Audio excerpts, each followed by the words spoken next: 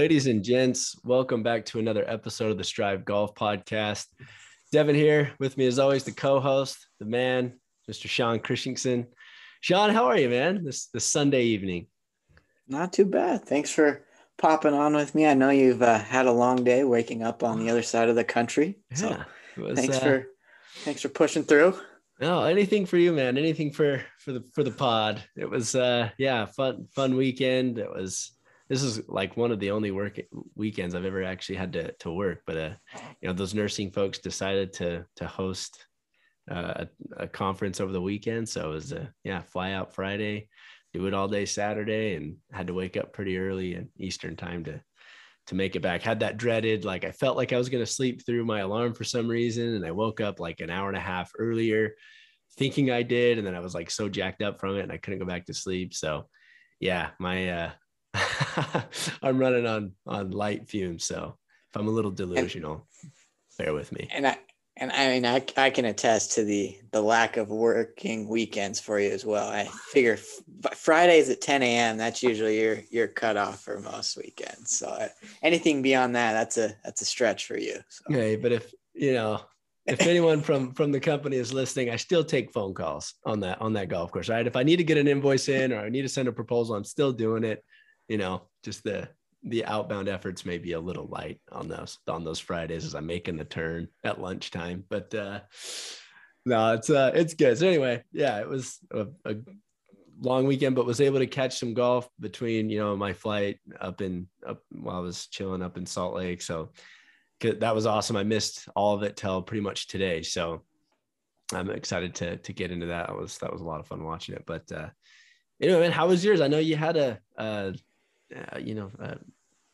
competitive round that may be some noteworthy and some takeaways. We talked briefly over some audio messages, but would love to kind of unwrap that if you're willing.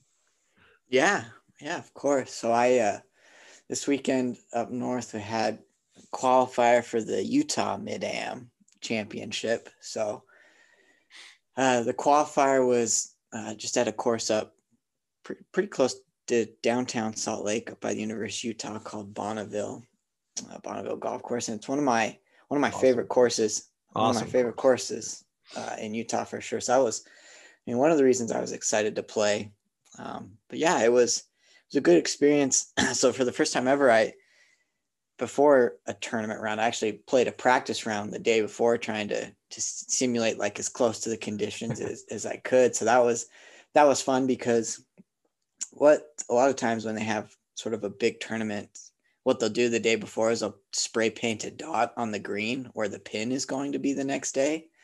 And so as I was playing the course, I was actually playing with Victor. He came up and he played in the qualifier as well. So we played our practice round together. And so we'd play out into the hole where it was cut. And then we'd wander around the green looking for the spray paint dot to dictate where the hole was going to be the next day, and tried to hit some putts around that. So that was fun doing our homework there. And yeah, that was the first time I've really done something like that. And it just, I don't know, it made it feel kind of more like a legit tournament. So that was sure. Pretty exciting. And then got there nice and early the next day of the tournament. Both Victor and I were lucky that we were in the morning wave and we got to tee off pretty early. So our rounds went pretty quick, but yeah, it was a fun round of golf. I hit the ball probably as well as I ever have in a competitive round. I hit the driver so well, just deep, straight, found lots of fairways, gave myself a lot of good opportunities to attack pins. And I made 4 birdies, which I was pumped about, made a couple bogeys, which, I knew there was going to be bogeys because it's a pretty hard course. Yeah. Everything was going really well. There was just, looking back, there were 3 swings on 3 different holes that resulted in a triple and 2 doubles. And so ultimately ended up shooting +7, and Victor finished before me, and then I walked off the green having finished with a double. So I was pretty upset on that and decided, whatever, 7 over wasn't going to make a playoff or anything. So let's just get home, had stuff to do, obviously. And Unfortunately, as I got home and I started following the scoreboards a little bit online, the cut for the playoff kept getting higher and higher and higher, and eventually, once that last group came in, 7 over would have been good enough for a playoff. And unfortunately, I was nowhere near the course.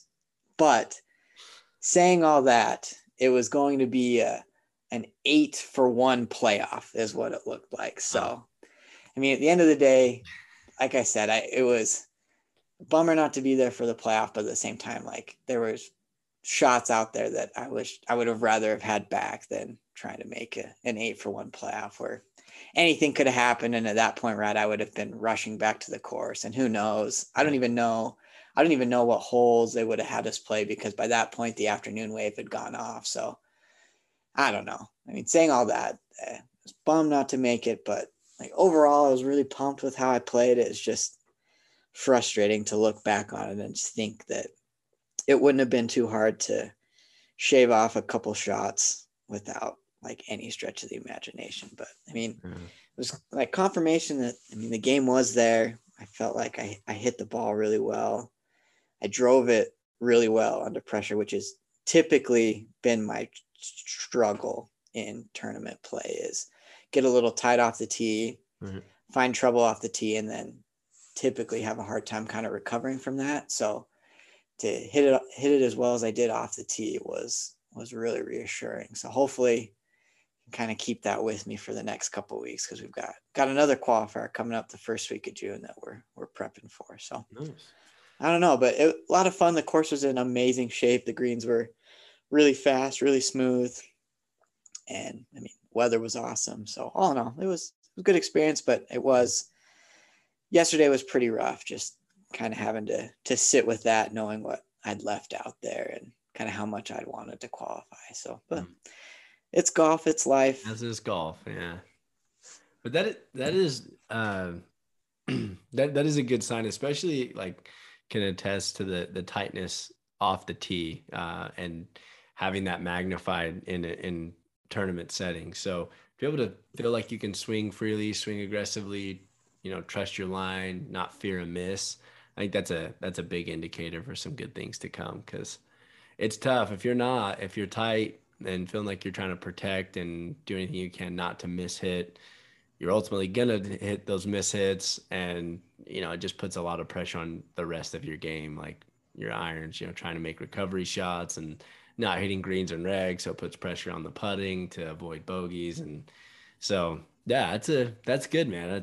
I think that's a positive all in all to take away for sure, and for some good things to come. So yeah, man, like I said, we'll hopefully build on that. But yeah, your point, like the swinging freely, I think I started off on number 1 and I hit the drive right down the middle, and it was pretty deep, and it was just crazy kind of the tone that set for the round off the tee. Like it all came down really to that one swing.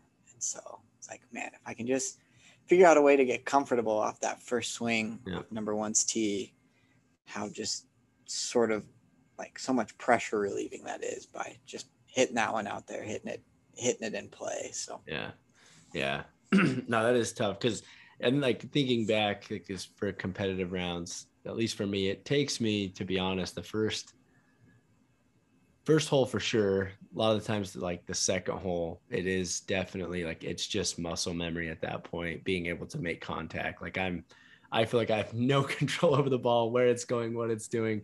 Hopefully it finds the bottom of a cup and, relatively low amount of strokes. But I have noticed though, after that though, it kind of does just kind of settles you in. And then for the rest, you can, at least for myself, I've been able to play a little bit more freely. But yeah, if you can unlock that sooner, the sooner the better. So, but that's a lot easier said than done when it comes to actually teeing up. But these reps are awesome for you, man. I'm jealous. I haven't gotten any of that since our last round at the state am. That was my last competitive round, which has been a little bit. So just like this weekend epitomized it, man. That was tough to, have been signed up, had my tee time, and having to send that email to decline my registration and request a refund. That that was tough, and not even getting the full amount back. So I'll consider that my donation to the UGA for the year. Hopefully that will return in some birdies maybe, but anyway, good on you, man. I appreciate you sharing. I know it's, all things considered, at least in my mind, I think it's a positive as far as and some takeaways. You can attest to some of the panic I was experiencing leading up to the week, because it was Thursday afternoon. I think I sent you a picture on the putting green where I had both my putters out and I had no idea which putter I was going to go with. So ended up going with the backup putter, and like I mean, I missed some putts I'd like to have back, but like all in all, I putted pretty well. It felt more comfortable than I had sort of the last couple of weeks with the Scotty Cameron blade. I was a little uncomfortable, or just didn't feel right. So I made the switch to the Spider Mallet, and felt like I putted pretty well, just kind of a nice reset. So I'm obviously going to go back to the Scotty Cameron at some point, but you've been a big advocate to having a backup putter just for kind of a change of feel, and it makes a big difference. Absolutely. Yeah. It's all if listeners out there, if you find yourself in a putting rut, or you just feel like you can't hit the ocean, man, I would recommend, changing it up. And for me, that's a perfect example of going from a blade putter to a mallet putter, just getting, a change of scenery, because putting is just so personalized, and it's so much like off of feel, at least in my eyes. Like if I'm trying to make a putting stroke, I literally 2 footers feel like 7 footers, and it's just not fun. So if you can kind of feel it out more, and if you're just in a rut, you just switch it up, man. Just get a new change of scenery, change of view. And sometimes that's all you need. So it warms my heart to find that you're taking that and making some applications. And that can come a lot of different ways too. Like, I mean, obviously you don't have to have the means to go buy a whole nother putter. That can be an excessive, but if anyone that knows Devin and I, like that's just kind of our go-to with golf, right? But like you can do things like changing your grip, right? Like if you're a traditional grip, like maybe try going opposite, like left hand low, or even just putting a new grip on your putter. That's a pretty cheap option to change things up. Yeah. I know you kind of have gone back and forth where you look at the hole when you putt. Yeah. So just doing things to try to change really how you're viewing or looking at the putt. And putting is one of those things where you can do a bunch of different things, right? Like you don't have to, timing's not as big of a deal like with your full swing. It's really 100% all feel. And so the best way to improve or feel more comfortable is like just change things up until it feels right. And chances are, if it feels right, you're going to hit good putts. Yep. And like with anything else, it's not the sexiest thing to practice, but it does say, it's a funny correlation. Each time I find myself at the putting green, being intentional about my practice, the timing, I don't know what the timing looks like, but it does seem like it always kind of comes around and I start making more putts than I am normally making, or at least putting good strokes on it. Cause again, you can't make everything, but when you've hit a good putt, and it just happens to maybe hit a little something on the green or whatever it is. But anyway, so a little some putting lows, because we can all empathize there. That's for sure. So I will. One more interesting thing too on the tournament. So this guy I played with, he ended up qualifying, and it was like a pretty cool perseverance story, because he shot 6 over on the front 9, and then ended up shooting 1 under on the back 9 to qualify pretty easily. And he was one of those players where he was just pretty solid, right? I bet I hit it, not trying to brag in any sense of way, because I don't consider myself like a super long off the tee, but I was easy 30 to 40 yards longer than him off the tee pretty consistently. And I mean, he was so good at chipping. He got up and down probably 6, 7, or 8 times for par chipping. And like, to put it in context, I missed 4 or 5 greens and I didn't get up and down once, right? So it's like, there's the bread and butter right there. He just kept it in play, didn't have any big numbers. It was just 6 bogeys and a birdie, I'm pretty sure is what he did. So just keeping it in play, knowing his game, and just being able to get up and down. And it's amazing what you can do with the score. Sometimes I know I'm always striving for distance, but I mean, sometimes that brings trouble into play. And if you're kind of disregarding other aspects of the game, then you can get those big numbers will come out and bite you. Yeah. Yeah, that's true. And that's, again, as is golf. Like it's funny how, someone who, it may seem like they're kind of just slapping it around, but if they manage to make some more putts, get up and down, that will ultimately save the score all day, every day. If you can make more putts, then it doesn't matter if you if you bomb it down the middle, if you're not finding the bottom of the cup. So yeah, man, that's just, perfect. Just the epitome of golf, particularly with competitive golf, and just trying to stay within yourself and not think too much about it. I'm curious, like, as far, just last thing on that, we last couple of weeks, it seems like we've not on a mental high or a mental game kick or whatever you may call it, because I think we're both pretty aware of that, and it's something we think about often. But how would you say your head was, through, like, say the day before, that maybe the night before, and then leading up into that first tee, or throughout the round? Do you find yourself with, making any mental, victories or defeats? Yeah, it's funny you mentioned that, because I haven't really thought about this the last day or so, but like leading up to it. So Friday at the practice round, I played pretty well. I hit the ball well. And so I was pretty excited going to bed, and it was weird.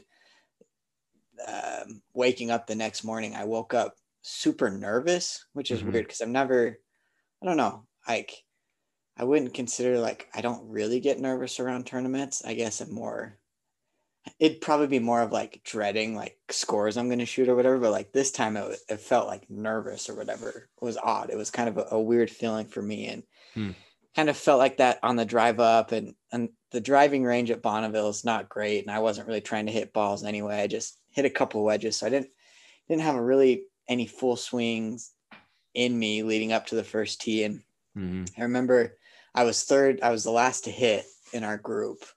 And so I called my name. I walked up to the tee, and it just felt a little off. And I took a practice swing, and I remember setting the club behind the ball, getting ready to swing. And it was weird. Like, I stopped myself and told myself, like, this is fun. I want to have fun. I love this golf course. It's a nice day. I'm playing golf on a Saturday. I've been loving my driver lately. Like, this is going to be fun. And I almost like kind of smiled to myself, like right before I swung. And it was a really good swing, and I piped it, and it was interesting. I've never really done that, because you don't really do it when you're playing for fun. But even in a tournament, I've never really like stopped and like mentally told myself, okay, like, this is gonna be fun, or you're gonna hit this well. Yeah. And I did it there, and it worked. And yeah, it just, like I said, mentioned earlier, it just really set the tone. And so I'd say, like, mentally, I was pretty strong throughout the day, for me especially, because I do think I have a tendency to get down on myself, and really kept pretty well throughout the day. I got like midway through the round, I started to bleed out a little bit, kind of on holes 13 and 14. I made a double bogey to drop to 5 over, and then I made a bogey on 7 to drop down to 6 over. So at that point, I was kind of in a little bit of a lull. And I got to 8, hit a pretty good tee shot, and got up to my approach shot, and just kind of thought came out of nowhere. It's like, hey, why can't I make birdie here? And I hit a shot up to the green and left myself like this little 15-footer, kind of straight downhill, little left to right birdie putt. And just for some reason, I thought pops back in, like, I mean, I think I can make this putt. Why not? And hit it right on my line, and it went in, just perfect speed, perfect line, perfect everything, just right in the center of the cup. And it's like, found myself back at 5 over. So it was one of those where it's like, I had some, I would consider them mental wins that I think yielded out on some shots. And then, obviously walking off the last hole, I was pretty bummed with the double. And a lot of the frustration was, I mean, the finishing hole I was on is a super extreme, like 3-tiered green, and they had the pin on the top shelf and there was no landing room. And I'd missed my tee shot left and hit what I thought was a good chip shot that went all the way up to the back edge of the green where I knew I had to go. And the ball still ended up rolling all the way back down to the front. And so at that point it was like an impossible putt, and, a lot of things kind of going against me. So I was upset at the hole there. And then that was when I got upset at some of the couple of mistakes I had earlier in the round too. So it kind of all culminated. So the last hole I walked off pretty upset. So, I mean, for all the good I did during the round, I would say I undid it probably coming off the hole or coming off the course. Victor can attest to that too. He watched my little fit live after he finished his round. But well, and the funny thing is I was on the phone with him. Yeah, he was telling me that. Me, I walked out. It was like perfect timing. Literally, I just walked out of the reception area and get a phone call from Victor. And I was like, oh, that was perfect timing. And then, he was giving me the play-by-play. But were you going to add something to that before I? Oh, yeah. No, I'd say during the round, I felt pretty good. Not super proud of how I walked off of the course, but try to stay with the positives. And I mean, there were more positives during the round because, I mean, more often than not, I've had a couple bad holes early in the round and then just never been able to lock back in. So, yeah, I don't know. I think those are awesome takeaways, and even more just another, tick on the winning side of some takeaways there, at least from my perspective, knowing your game, all of that. I think this is a really good win because, and to give context, like that golf course is not easy, especially that finishing hole. But, there's some really good players that shot a lot higher than that. So I think there's something to be said there. But those little tiny victories, I mean, it's obviously not going to work every time, like having a positive thought. And it's something that I don't know. I'm a big advocate of trying to have that or to have, something on repeat or like a default, mind thought that we've kind of talked about. But it's pretty incredible how that will really increase your chances of hitting a better shot just by having those simple swing thoughts. Like, yeah, this is enjoyable. This is fun. And it is easy, in a competitive round to get a little too serious, and it kind of takes the fun out of it in a way. If you don't qualify or if you don't play well or have a big number, whatever it is. So I think I think that is awesome. And I think there's something to be said there with, you making a putt when you feel like why can't I make this putt? Like I love golf. I'm good at golf. So, why not me? And it yielded some good results. So I think that's awesome, and some good takeaways for the mental side. So good on you, man. Baby steps. Oh man. Well, that's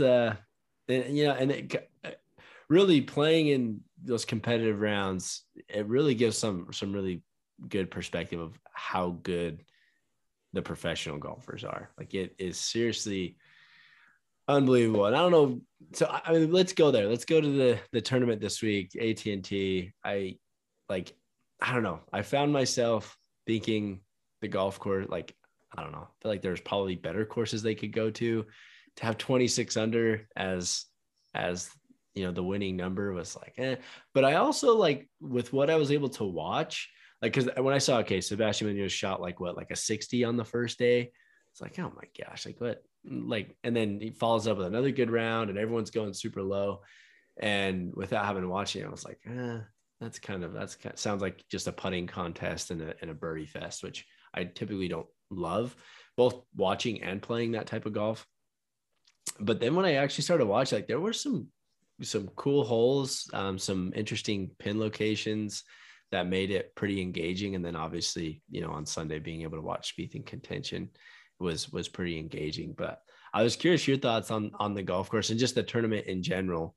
And it was good, and it came down to had some drama to it, and KH Lee just a back-to-back winner. So pretty impressive. What were your thoughts, man? Yeah, I mean, definitely with you on kind of the birdie fest as far as my interest in watching it. Not, I don't love it for sure, Yeah. but to your point about some of the holes and like the course in general, it's still, I think it rates out as like a 76 or whatever still. So it's like, it's a challenging course from the tips. And so what these guys are able to do, just That's not crazy. just this week, just week in and week out, it really is insane to me.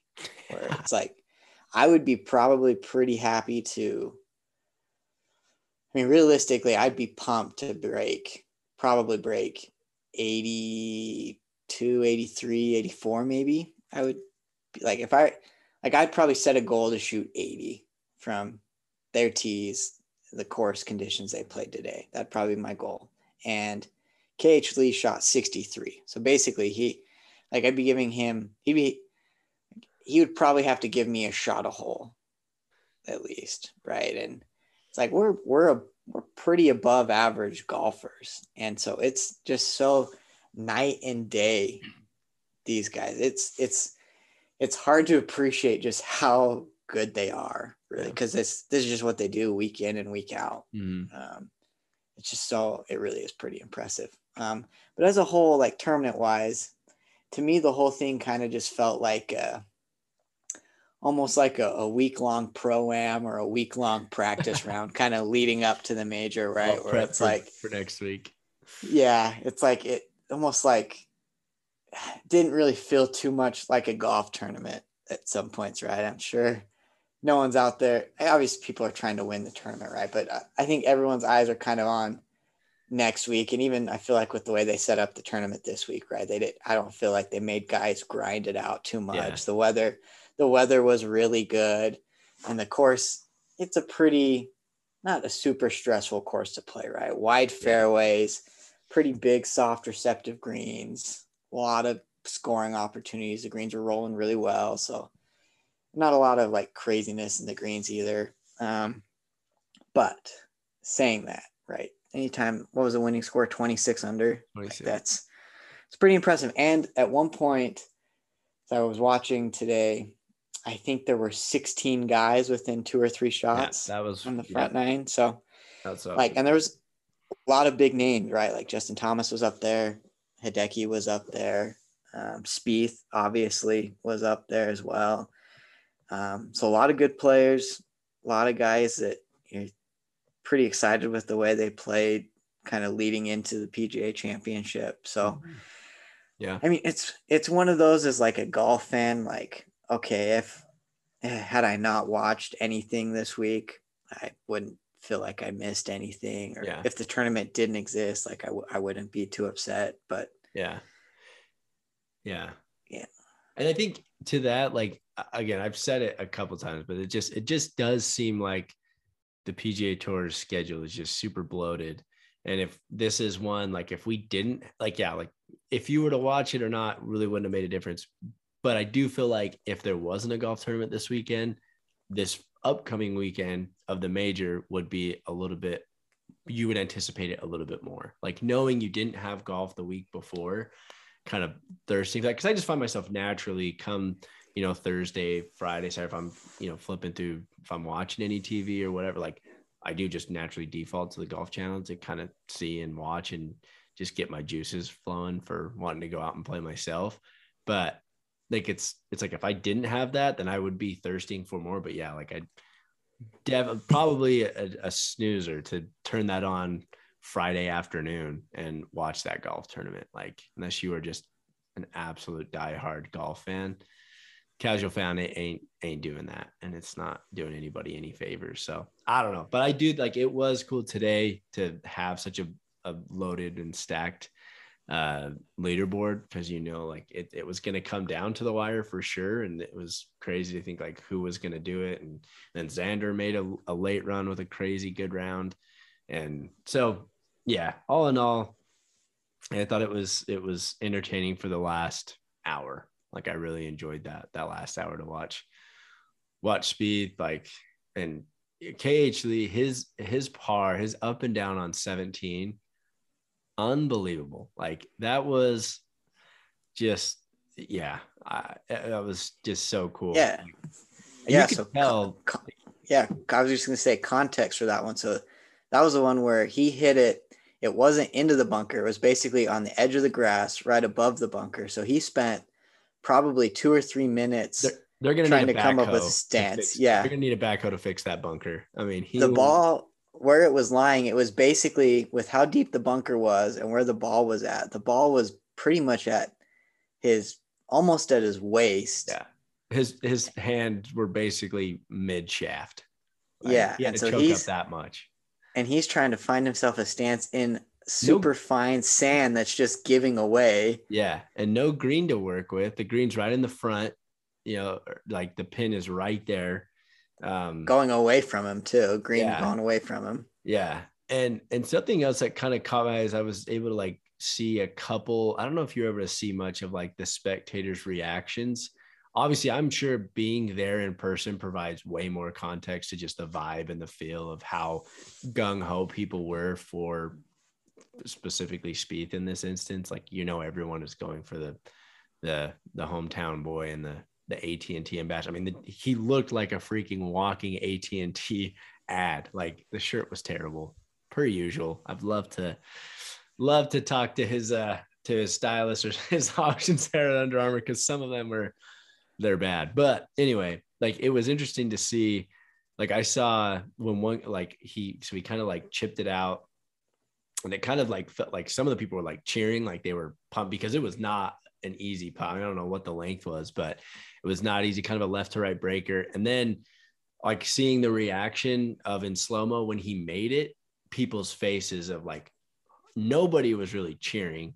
It was kind of like, oh, like, no way. Like, people were disappointed. So like, to be able to handle that and do all that, battling Spieth and in the group behind you when he's on the tee watching, and he knows that, like, so giving all that context, super impressive to pull it off. And then that I don't know what that was, like a 5-wood that he hit into 18, really good shot, and left the eagle putt right in the heart. Yeah. But yeah, and then you know, just a really solid birdie to win. And so I don't know, I enjoyed again. He shot 63 today, right? So he definitely went out and took the tournament for sure. Yes, it wasn't given to him. And like I said, yeah, Spieth played really good too. The putt on 17 was kind of like, man, like, got to give that one a chance. Hit a little harder, yeah, because he hit a really good shot in there. Yeah, and that shot into 18 was that, I thought when the first bounce hit, I'm like, oh my gosh, that's gonna hit right on the backside of the bunker, land soft enough in the fringe, and then just trickle up to like 8 feet, and it just died. Like, it absolutely just died. I think the wind in his face kind of killed it, and it just landed and stopped, which was crazy. But you know, made birdie, but wasn't enough. So I don't know. Good tournament for the last hour, I'll say. That was pretty much it. But yeah, it's a fair assessment. I think last little note on that, I think there were 3 61s or better this week. Jeez. Yeah. Xander was 26 under over his last 49 holes. That's crazy. He's vibing right now, which you know, might be a hot pick for next week for someone. Stay tuned. He may be getting picked. Anything else though, man, on the tournament, or any takeaways on this weekend? Yeah, I'm kind of ripping this one off some of the stuff I saw from the no laying up guys, but one of them mentioned, like, I mean, do we really need all these Texas tournaments, right? Can we find some other cities to host some tournaments in? And I think, well, I mean, it's not the worst idea in the world. But I mean, I know Texas is huge, and like Dallas is a lot different from Austin, right? Each city is kind of its own state, but I don't know. Sometimes it would be nice to get just exposure to more courses. And I know, I mean, there's so much that goes into it, right? With corporate money and sponsorships and TV and all this stuff. But I don't know. I feel like some tournaments would be nice to have, like the Byron Nelson, for example. What if they were on like a rotating, like 6 or 7 course kind of thing, right? So every 5 or 6 years, Craig Ranch is hosting it, right? But next year maybe it's somewhere different, right? I don't know. Sometimes I think it'd be nice just to see some other courses that might not play out like like this one does, right? Where it's just a birdie fest. Yeah. That's interesting. I don't know if I've really kind of heard that, but I do. I totally agree, and it is funny, like these like other tournaments in towns or in cities that you don't really think of as like big golf places. They kind of, at least they stick with me. Like Rocket Mortgage. It's like, like at least for me, it's like Detroit, which you wouldn't think really would host a PGA tournament. And like these different courses and like playing in Memphis and I don't know, just other places that at least I don't think of as like big golf towns or big golf places. Yeah, I think that would be good. And I'm sure I know it's good for, all the charity and all the local communities and how that money is divvied up and donated. I know they do a lot of good each week. But I don't think, McKinney, Texas is hurting too bad as you saw some of those houses that we've touched those doors and they weren't interested. So anyway, that is a good take. Anything else from them though, or like any other thoughts on kind of I don't know, because my take is always like I feel like I'm just a broken record.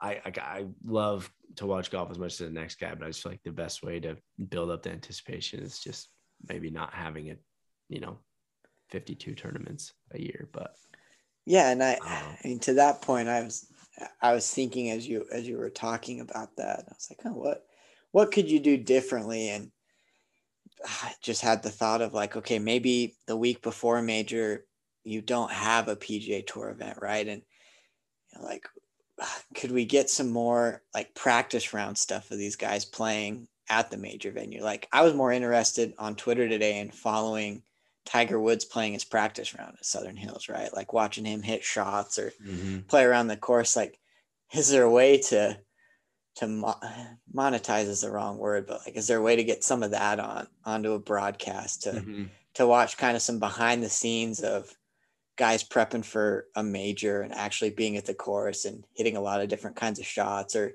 even like, I know during kind of the peak of the pandemic where they shut down some tournaments, there was like a couple of charity match plays, right? Where a couple pros like carried their own bags and played 18 holes and had like a match and was pretty casual, right? Yep. Like, little things like that you could do around major week or whatever to just kind of, I don't know. Cause I'm with you. I don't know if I need all the tournaments that we get, and it'd be nice to change up some of the content we get. Yeah. And that's that. As soon as you were talking, that was the first thing that came to my mind was, I remember the first couple tournaments, they'd pick a foursome, they'd mic them up, they'd play 9 holes in these, if it was a best ball or even like a stable for just trying to change up the format. Again, keep it light, keep it low key, but mic them up. And I feel like it was a really cool concept. Like at first, because it was so new, like I remember the one, and it was like Kevin Na, Max Homa, Bryson, and someone else was with him. And I just remember it was chaos because everyone was mic'd up and they were having different conversations and you were kind of picking them up both at the same time. And it was just like word vomit. But like outside of that, which is easily something that they could, after week 2, they could tinker with that, fix it, and it would be no big deal. But it was super insightful. And like, I really, like, I still remember that. And that was a long time ago, but I still remember some of the things that like Max was talking about. And then Bryson brought up some insight on the golf course. And I can't remember what course it was. Maybe it was like Olympic Club or somewhere else, but he kind of talked about, he brought up some experiences that he had as an amateur and he kind of, shed some light on that. So I don't know. I just thought it was super interesting and it really was way more engaging than, what we witnessed this week. So I don't know. It's interesting to me that, and maybe it's just the biased content we consume, but it just is wild to me that with all the stuff that the PGA Tour has, the resources and frankly, some of like the threads that are coming are just like, they don't seem all that urgent to, make changes or do something different. And maybe it's because they just don't have anything to, gain, but they have a lot to lose. So maybe they're just, I really don't know. But again, I side with you on that there definitely could be something different, but no, that's why we're working regular 9 to 5s. Exactly. And just talking crap. and then until anything does happen, we will continue to watch these Travelers, AT&Ts, you name random sponsors. We'll watch them. We'll watch them week in and week out. But luckily this week we got a different one, right? We've got a major, so should be hopefully a little more exciting kind of all week. At a interesting venue too, and playing in Oklahoma at a course that I don't know a ton about, Southern Hills. It's hosted US Opens and PGA Championships in the past, and I was reading a little bit about it, just some of the previous events, and typically these events played here have been in the middle of the summer, and typically it's really hot, right? I think the last major they had here was like up over 100 degrees or something every day of the week. So it was super hot. The summer grasses were a little different, but this year the tournament's earlier in the year, so it's going to be a lot cooler. And I think this week it's actually going to be unseasonably cold, and the wind is supposed to whip pretty good. So I think the course is going to play a little differently than it has just from a weather condition standpoint. And then the other thing that's going to be different is, since the last tournament it hosted, it's gone through a pretty extensive like overhaul. I don't want to call it like a redesign. A lot of it was just sort of restoring it to more like a restoration, right? Yeah, because a lot of times, so the golf course is 80 plus years old. A lot of times, a golf course, what will happen is trees will grow in, right? Your fairways will get narrower. Your bunkers tend to shrink as well. Just over time, like, I mean, it's just how grass works, right? Yeah, it erodes. So that's kind of as is common with restoration. Usually people will come in, they'll take down lots of trees, add in the bunkering. So that's a lot of what they did. I think they made the landing zones a lot wider, got rid of a lot of trees, but added just a ton more bunkering and tried to restore some of the bunker shapes around the green and restore some of the original character of the green. So I think it's going to, we were talking before we jumped online, but you're talking how almost has kind of some Augusta vibes to it, right? Where a lot of the nuance comes sort of around the greens and hitting in the second shot.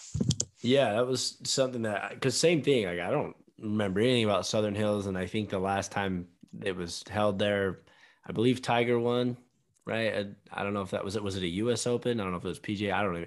It was before kind of my time with golf. So I don't know anything about the course.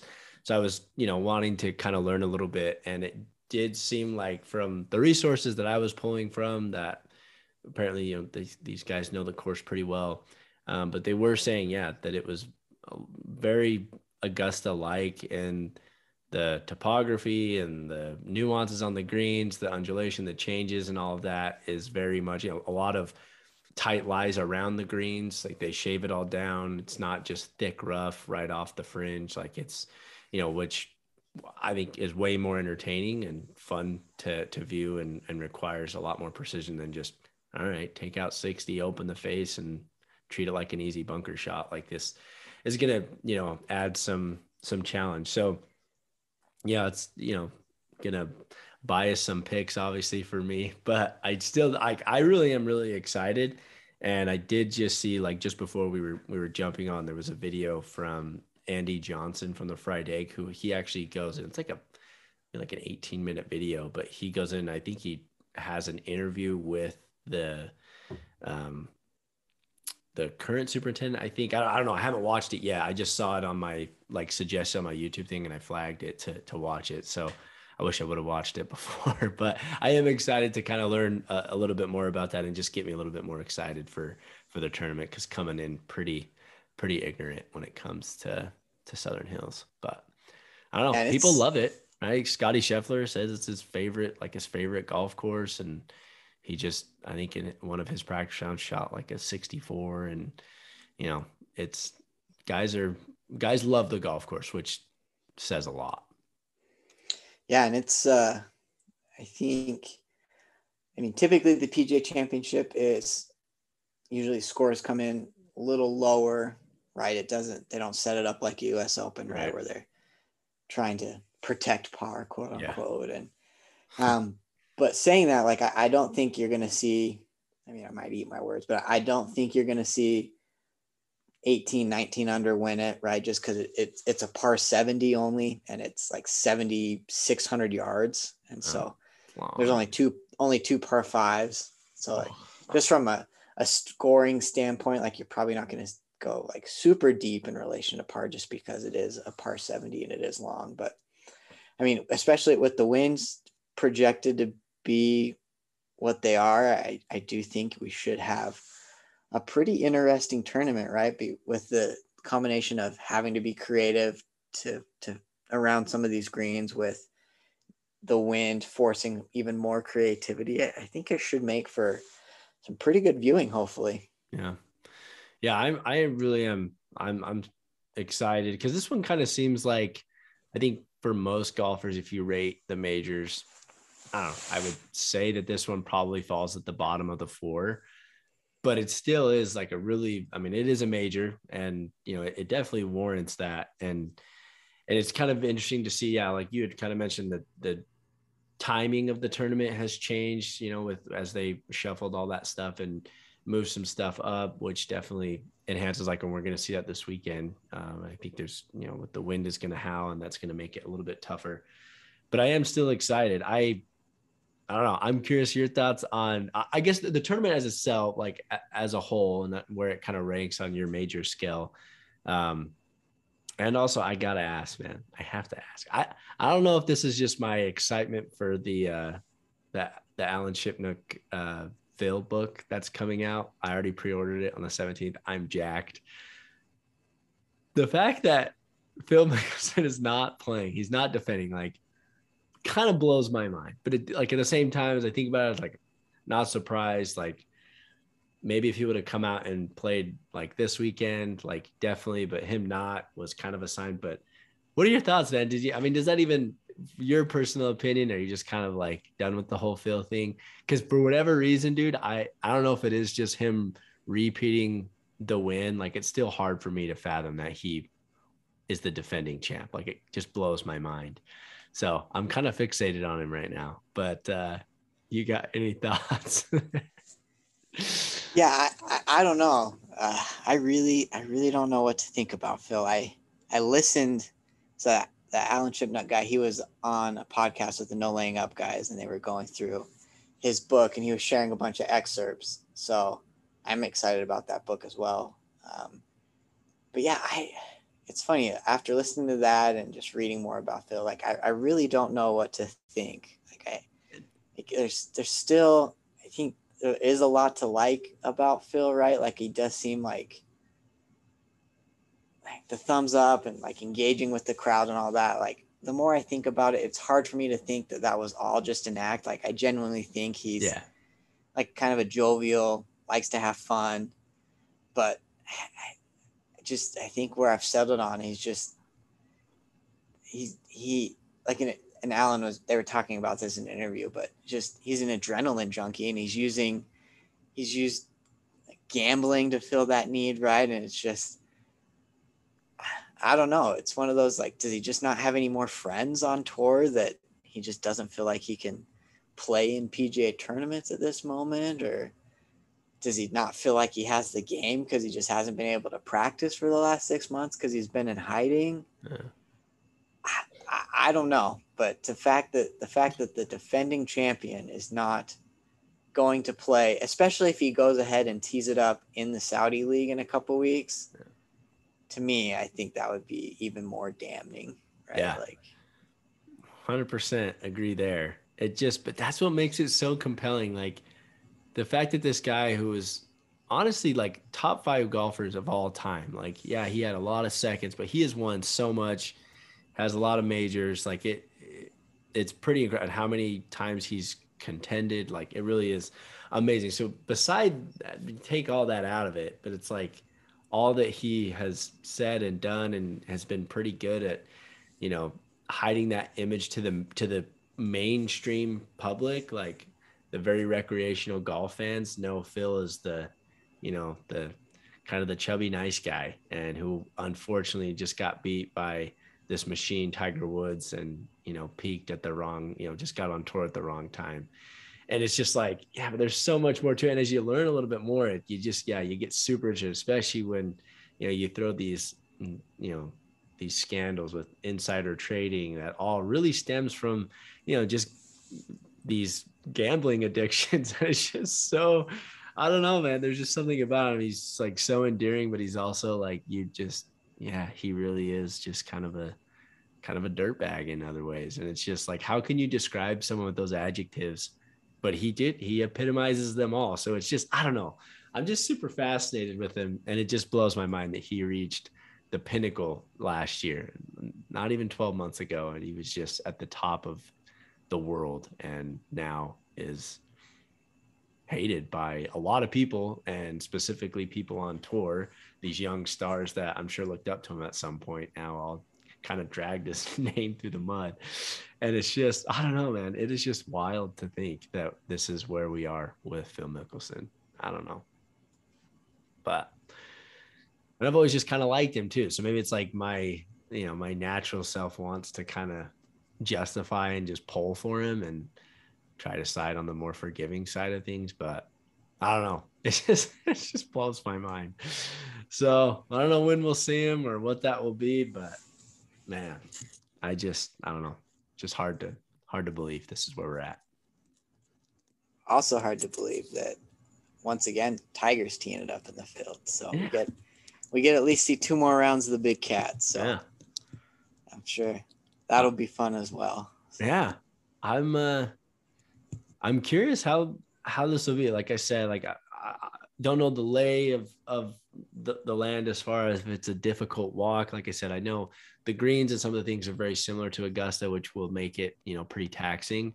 But as far as like getting from tee to green, what that looks like, I really don't know. But I think if the weather, we know it looks like the wind is going to blow, but I don't know if the weather sides on the warmer side, obviously I think that favors him. Obviously, like, if it's cold and if it's windy, I don't think he stands a chance. But if it's warm, I mean, I don't know, who knows? So that'll also be interesting. Yeah. I think my thought is if the course, if it plays really long, I just think he's going to have a hard time. Yeah, for sure. That's competing ultimately, because I just think that the leg injury, the swing looks good, and I think he's able to get around. I just don't think he's got the length anymore, which is kind of wild to think about. But at the same time, Tiger, he's been around forever, so he was always going to lose length as is, just because he's getting older. But the fact that he had the traumatic lower body injury that he did is going to sap him of some distance, right? So now he's probably kind of average distance, I would say, on tour. And it was just, seeing him walk off Augusta on that Sunday, homeboy was hurting, man. Like, it was tough to watch there for a little bit, where I'm just like, dude, this guy needs to get off the course, pop some serious painkillers, and get in an ice bath ASAP. But hopefully not too heavy of painkillers. Yes. Yeah. Just some, a lot of Advil.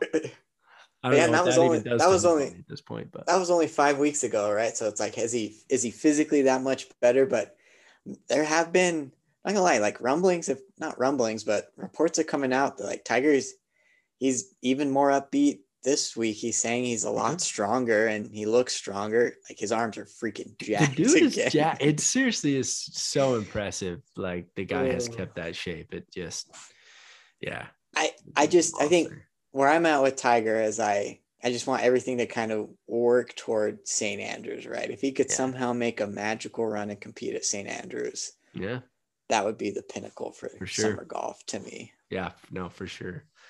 I'm excited for that. Does he make the cut? Does he make the cut this week?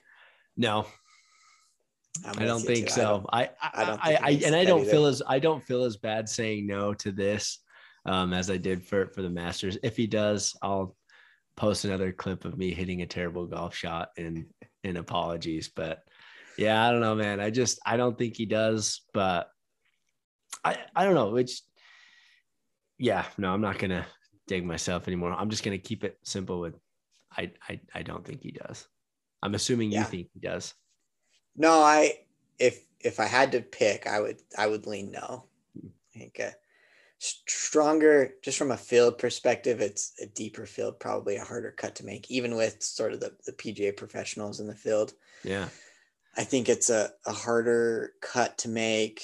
I mean, obviously he's won at this course, but it's a lot different. It's not like he's played it every year. So I think a lot of those things, I would imagine he struggles a little bit around the greens. So I would say no to him making the cut. Yeah. I I'm glad I'm not the only one. Again, I hate to come off as a Tiger hater because it's just not who I am. But I've said some things and I've been misbranded as such. But I'll plead my case another time. But just real quick, you were talking about that's kind of a unique thing with this major.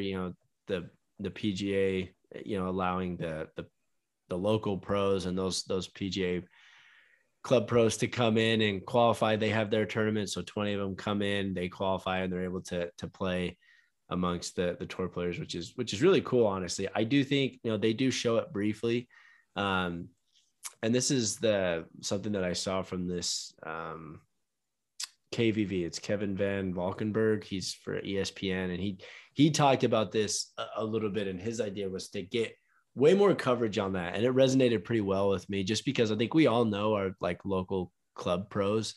And it's just kind of crazy to think like, yeah, these guys have the opportunity to get in and play in this major, which is nuts.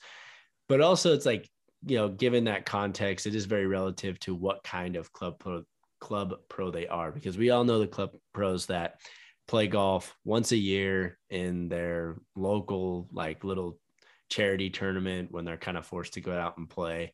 And then there's others that are playing a ton and are in competitive rounds, playing in Latin America events and doing all sorts of stuff to kind of gear up. And this is kind of their pinnacle.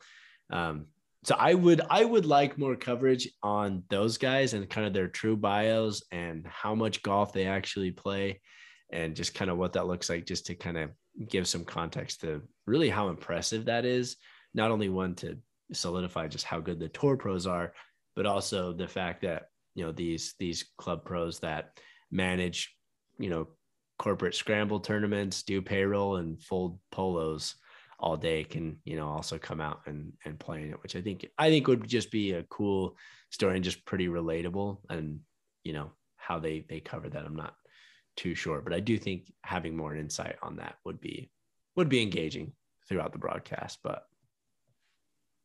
Yeah, no, I'm definitely with you there. And I'm just scrolling through the list of the 20 guys that qualified this year. So 8 of them have played in the PGA Championship before. So 8 of them have qualified before. And then there's 12 that are actually making their PGA Championship debut. So I think that's pretty cool, right? Because there's a lot of, like, to your point, there's a lot more people that are professional golfers, I think, than maybe the everyday or average person kind of realizes, right? mm-hmm. Like everybody, for the most part, at every golf course in America, there's 2, if not 3 certified professional golfers, right? Yeah.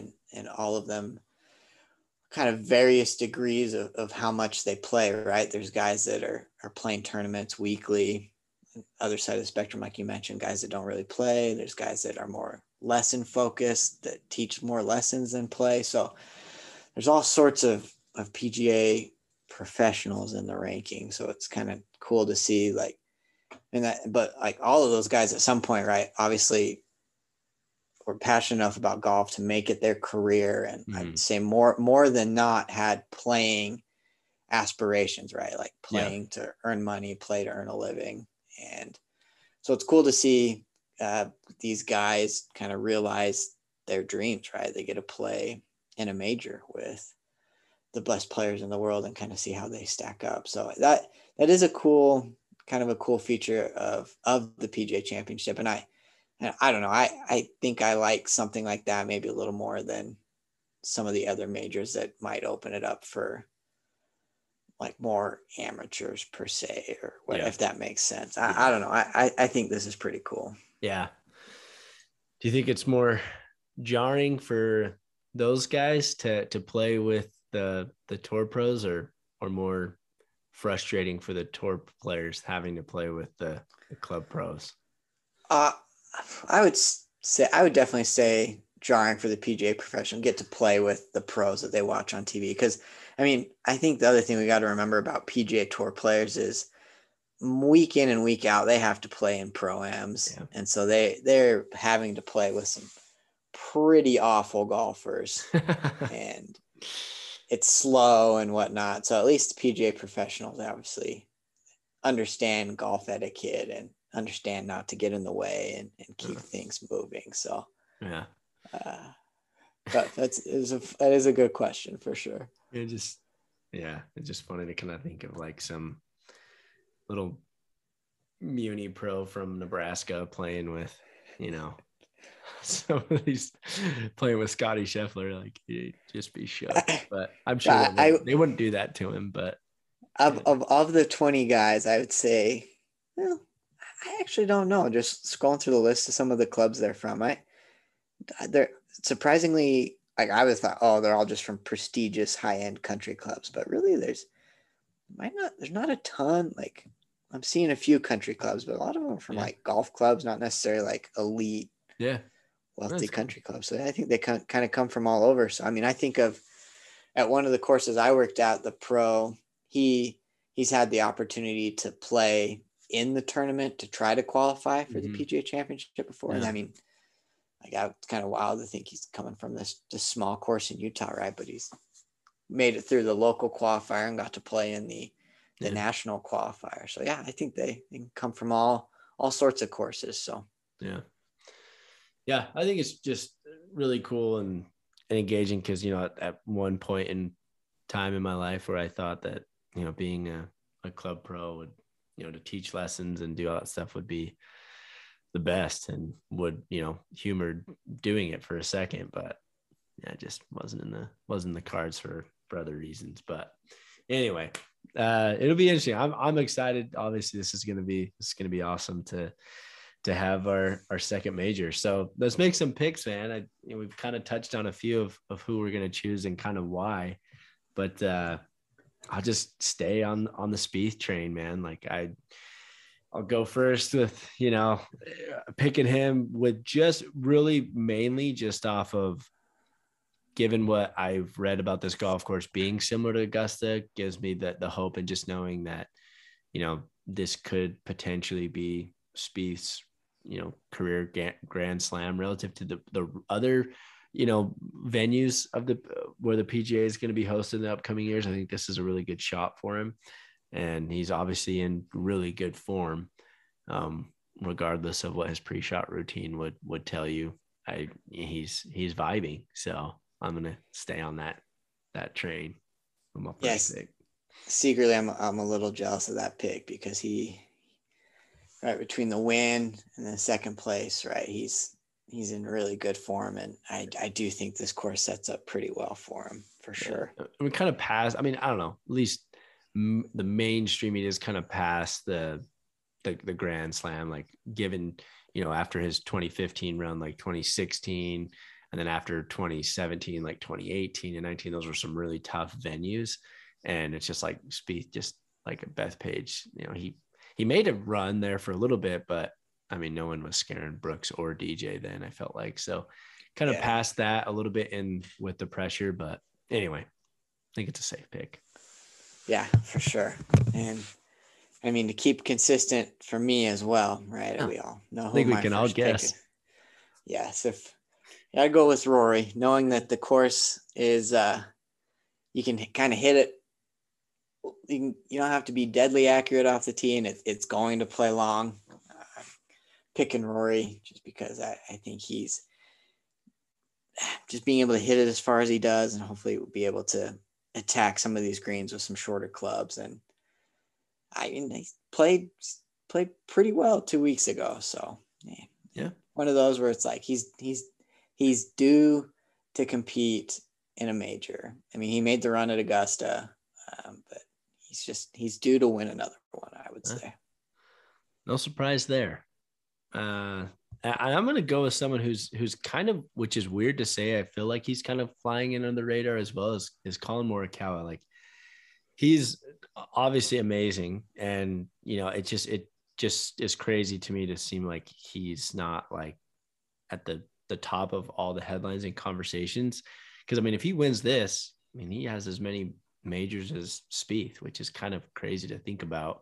And it's like, well, what does that mean for him? So anyway, he's going to just pure it all through the golf course. It's just the greens. I don't know. We'll see, but he caught my eye. So, and if Instagram is correct, made a hole in one during his practice round there today. So, hey, if he gets to leave the flat stick in the bag and just do it with his irons, he's in a good spot. All good there. All right. Well, my next pick, I'm going to put my Scotty Scheffler pick to the test again. See if he can make it. So you can go 4 for 4. See if he can make it 4 wins for me on the run. Got to go with the big Scotty. He ended up kind of under the radar, played pretty well this week. Yeah. He kind of got into contention, never really, probably didn't threaten to win it too much, but 19 under wasn't in contention. Yeah, exactly. But found his way there. I played pretty solid all week, mid-60s kind of each round. Just humming along home. Just easy does it. So who knows? Maybe he's got, and like you said, he really likes the golf course. So I like that. That's good. That's very, very specific. And kind of going along that, kind of the riding that bandwagon pick in my mind is Jon Rahm. Like, I feel like the dude is, every aspect of his game is just so good. And I just feel like he's bound to find a little something with the putter. And if he does, look out. So yeah, just another high pick, but just seems sensible. Nothing wrong with that. That's kind of the fun thing with the majors, right? Where the field is so good, right? Yeah. No bad picks, really. Yeah. It's easy to take a bunch of guys in the top 15, top 20. So it's fun. With that, I will continue on that theme, and I'm going to go Xander with my next pick. Like I mentioned earlier, 26 under over his last 49 holes this week. So unbelievable. That can only have good vibes heading into the next week, right? So especially at a course where I think you're going to be able to make some birdies. Like, I think it's good to pick guys that can make a lot of birdies, right? I mean, sure, there's gonna be some bogeys with the major, but you want guys that are able to kind of bounce back with those birdies. Yeah, that's safe.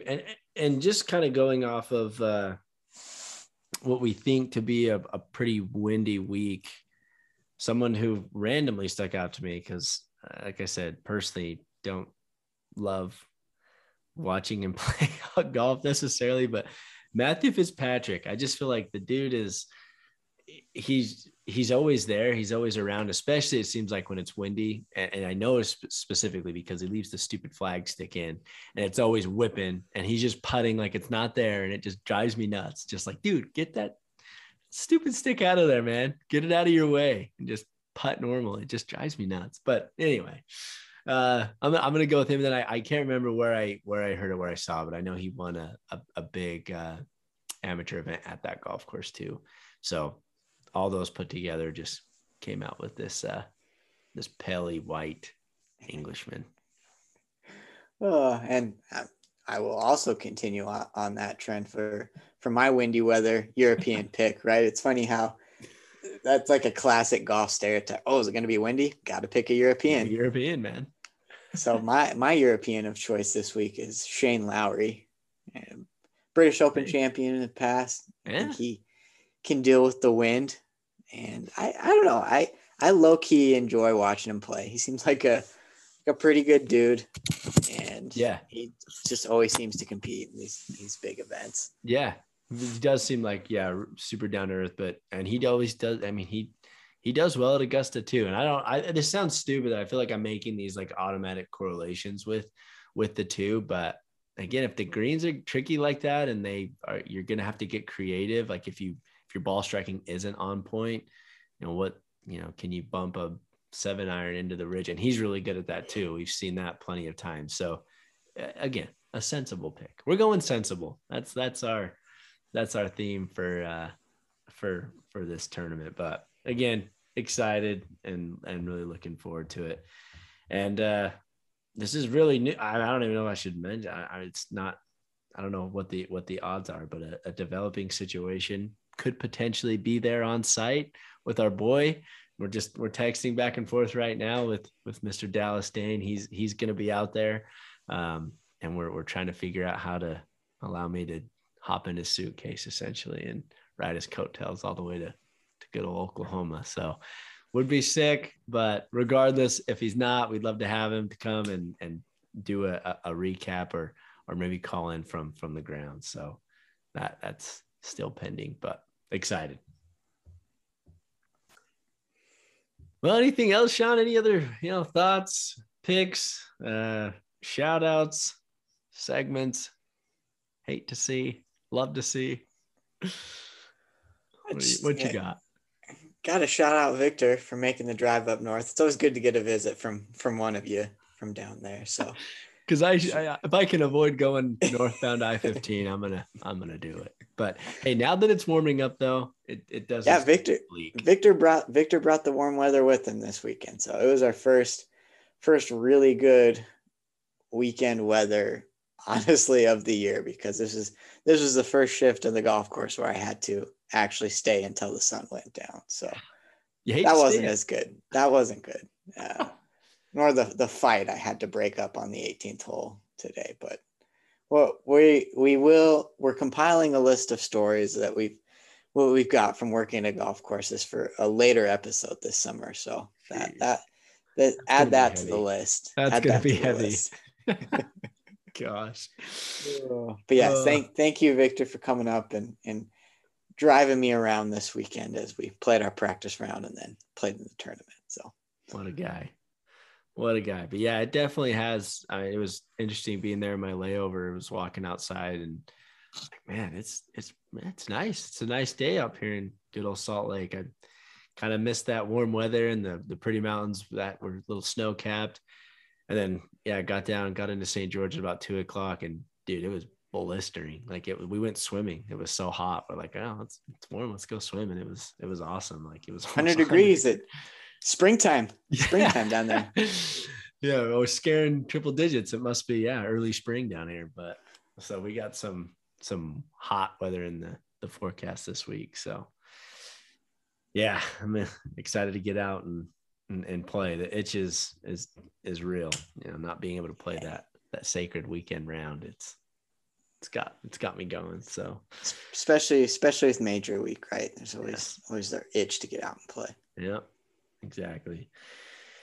Well, anything else? I mean, we're trying to get more into the TikTok game. It's been interesting. I had some fun interactions, some direct messages, some interesting comments on some of our videos. I think we put out like 5 or 6 videos last week. Just, you did an awesome pre-shot routine. We kind of did this or that, or best feeling in golf. We talked about my favorite gambling game to play on the golf course. So anyway, easy there, Phil. Well, I know it is a slippery slope. That was also going to be part of my, the empathy that I have for Phil Mickelson is, dude, when you get giddy over, a $5 putt, I can't imagine if you had a couple zeros behind that. And I'm sure, talk about adrenaline junkie. That's definitely there. But no, I wouldn't classify myself there yet. So, but it's Victor, man. Really, it's the country club vibe that they got going on there, and Victor. It's a scary combination of some betting games. So, anyway, we'll save that for another one of kind of our favorite games and some suggestions of ones to play, just to liven up the round a little bit. It doesn't have to break the bank, but get those palms sweating a little bit, which is good. So, well, anything else, man, or have we kicked the bucket for tonight? I mean, as always, there's always hours and hours more of things we could dive into, but I think I think we covered it all tonight. So I'm excited for another major. I go back and forth on how I like sort of this new golf schedule, but I think where I settle on it, it's nice to have a big event each month, right? So it doesn't feel like we're going 5, 6, 7 weeks having to wait for kind of another big golf tournament. So it's fun that they seem to come now every few weeks. So kind of helps the schedule move along, and majors are always fun, right? You got a stacked leaderboard. Of course, usually plays a little tougher. Crowds and galleries always good. There's always sort of an electric atmosphere. So usually makes for some fun watching.